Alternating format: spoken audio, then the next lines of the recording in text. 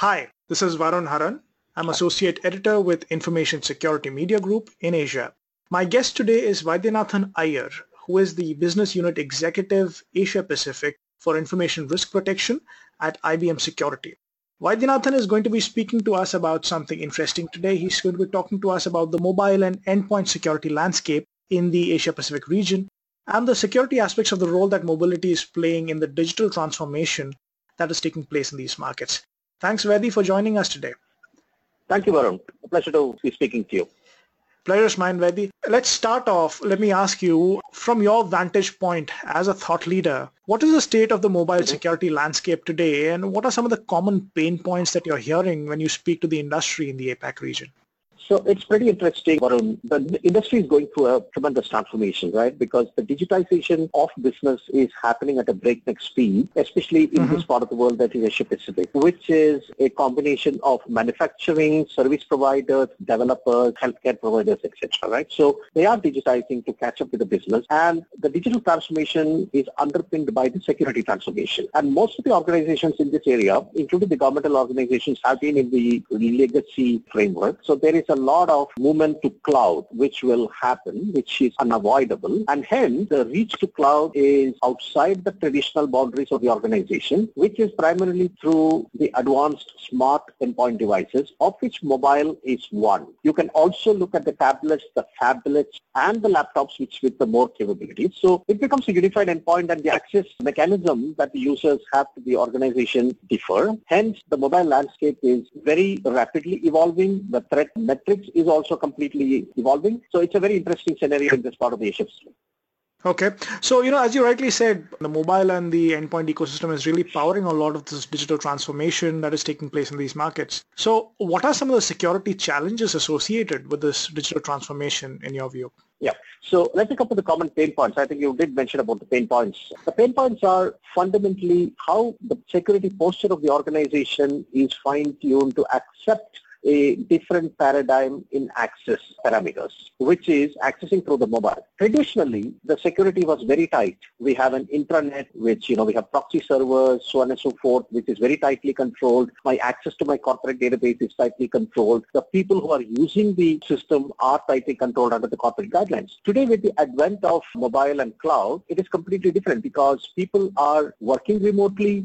There are people who are not part of the organization accessing the database because of the business needs. There are contract people who are accessing the database, so on and so forth. So the pain points are, how do I uplift the traditional security ecosystem to encompass the newer challenges, which means the identity is become the new perimeter. Earlier, the perimeter was network. In cloud, the perimeter is kind of cloudy, which means identity is the new perimeter. So I am identified by my identity. Am I the right person to access it? Do I have the right privileges to do what I'm doing? So do I have the right access privileges? Am I using the right application? Is my application rightly secure? Which means we are not actually looking at the traditional firewall and traditional IPS. So the pain point is how exactly I transform quickly to encompass the mobile security landscape, and how do I change my security posture? The other pain point is how do I actually educate each one of the user about the do's and don'ts in the system. We will come to that in a little bit later because I want to talk about some of the interesting regulations because Asia Pacific has its own dynamics, right? We have too many different countries, not like Europe or North America where there's one regulation which is going through. So that's also another interesting factor. So there are multiple pain points which are technology, which are legal, which are educational and skill oriented. In your view, Vaidi, what are some strategies that you can suggest to practitioners that can help them make an effective move against these challenges? What are they doing wrong now, or what are they doing that is not relevant anymore, and how can they do it differently? So to be fair to the practitioners, if I speak like security practitioner here, even the auditing, which we do traditionally, has to change. Today, we have been auditing the organizations, which is with respect to that particular organization. But come to cloud, you have a third-party service provider who is actually providing the services and who have an equal stake in the business, whether you like it or not, irrespective of where the cloud provider is located in which part of the world. There are legal implications. So auditing will encompass the agreement of the cloud service provider to the third-party service provider to you. So the auditing has to change. The parameters of the governance will change because it will include governing. So there will be a federated governance, if I can use that term, which is futuristic. And there is a new auditing terminology which is developing among the auditing community, which is called agile audit. Like agile workflow, agile development, they are now coming with agile auditing, which is a continuous process of auditing, not the traditional that I audit in the first part of the year and then I go back to the second. So the traditional auditing itself is changing. So the security practitioners, have to recast their governance model, have to recast their auditing model, and have to fine-tune their auditing model and governance model to the technology and skill challenges.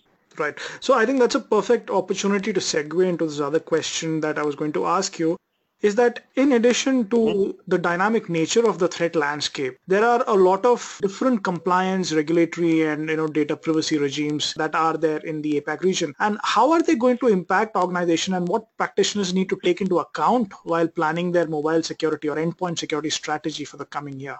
Okay, this requires a little bit of detailed answer, Varun. Sure. The reason is we are not talking about a contiguous geographical territory. We are talking about different nations which are there in Asia Pacific. So you have the Southeast Asian nations, which by themselves, even though they are a bloc like ASEAN, they themselves are different countries, different entities, and different governments. Right. Similarly, Australia is a different government, New Zealand is a different government, India is a different government. So we have different laws which are prevalent. Take South Asia for that matter, right? Starting with South Asia, India has been in the forefront of the cyber law. So we have the cyber laws which are already in place. We have the CERT, which is there for Computer Regulation Center. We have Telephone Regulatory Authority of India, which puts in. We have RBI guidelines for the banks, which are as far as the India is concerned. Bangladesh has similar guidelines which are coming up. There's Computer Society of Bangladesh, which is actually talking about the regulations. Sri Lanka is putting up regulations. So this is why we talk about the South Asia market. Now, you come to Singapore. In Singapore, you have a Computer Misuse and Cyber Security Act of 2013, which is probably even today the mother act which actually handles the different cyber security questions. And Thailand, right? You have Personal Data Protection Bill, which is currently under review of National Legislative Assembly of Thailand. It's not passed, as I understand. There is a Thai Civil and Commercial Code which covers, and there is a Computer Crime Act of 2007, and there are multiple acts. There are some other acts, Financial Institution Act, Official Information Act, which are relevant if you have to do business in Thailand or with Thai customers. Indonesia has set up what they call as Badan Cyber Nasional, which actually is their, it's all BSN in short form, which actually puts forward the Cyber Security Act for the country. So you should be cognizant about that. And if you look at Australia, very interestingly, where exactly, if you're looking at Australia, Australia does not have a law which is equivalent to the HIPAA or GLBA Act or whatever it is. But Australia has specific acts, right? There is an Australian Privacy Principles. There is a Cyber Crime Act. There is a Spam Act. And if it is New Zealand, they're formulating a very strong law over there. And there is something called NCSC New Zealand, which is National Cyber Security Center, which actually puts out the laws for New Zealand. Why I actually went a little deep into it is, please understand that each one of the geographies have different laws. So the practitioner and the companies, depending upon the country where they are located in, has to be very cognizant of the specific that which pertains to that country where they are based at, and the larger acts which are covering, because they normally handle the act outside. Like for example, a lot of customers handle in the US from Philippines, for that matter. There are a lot of customers in the Europe which is handled from Singapore. So if you are handling customers from Europe, the GDPR Act should come into play because you are handling the data of a European citizen. So this becomes a major challenge for the Asia Pacific geographies because you need to have two things in mind: your country's law plus the international law which you should be compliant with. So, Vaidhi, let me ask you as a concluding question, in the next 6 to 12 months time frame, as a practitioner and a thought leader, what are some insights that you can share on what to prepare for and how to go about it from a mobile security standpoint? So I would say that first, have a deep look at your crown jewels. What are you actually wanting to protect? Because you are expanding the access of your organizations to way beyond what you have been doing for so far. So you are getting access from people hitherto have not even touched the organization. It could even be public. People could be reaching you through social media because organizations are adopting to social media. So what you need to do is reevaluate the risk profile of the organization in the context of the big data, social, and cloud. realign your business priorities. With respect to the realigned business priorities, reevaluate your risk, understand the crown jewels, and reorient the fundamental security posture to protect those crown jewels. That is what will flow into your security into the cloud and to the mobile, because those, please understand, the mobile and the other end user devices are primarily access points. What they access is data inside the organization. How they access is using the application, and who accesses it? The people, right? So you have to actually look at technologies which cover the data, which protects the application, which manages the access of the people. Your firewall and your traditional IPS should be application aware, and you should be bringing in the capability to handle emerging threats. That is what we call as cognitive. Bring in the cognitive technology, bring in analytics, bring in cognitive technology, fine-tune your audit practices to suit the new world order. That's what primarily I would put it in a nutshell for the organizations which are getting ready or which are in the path of embracing the mobile landscape.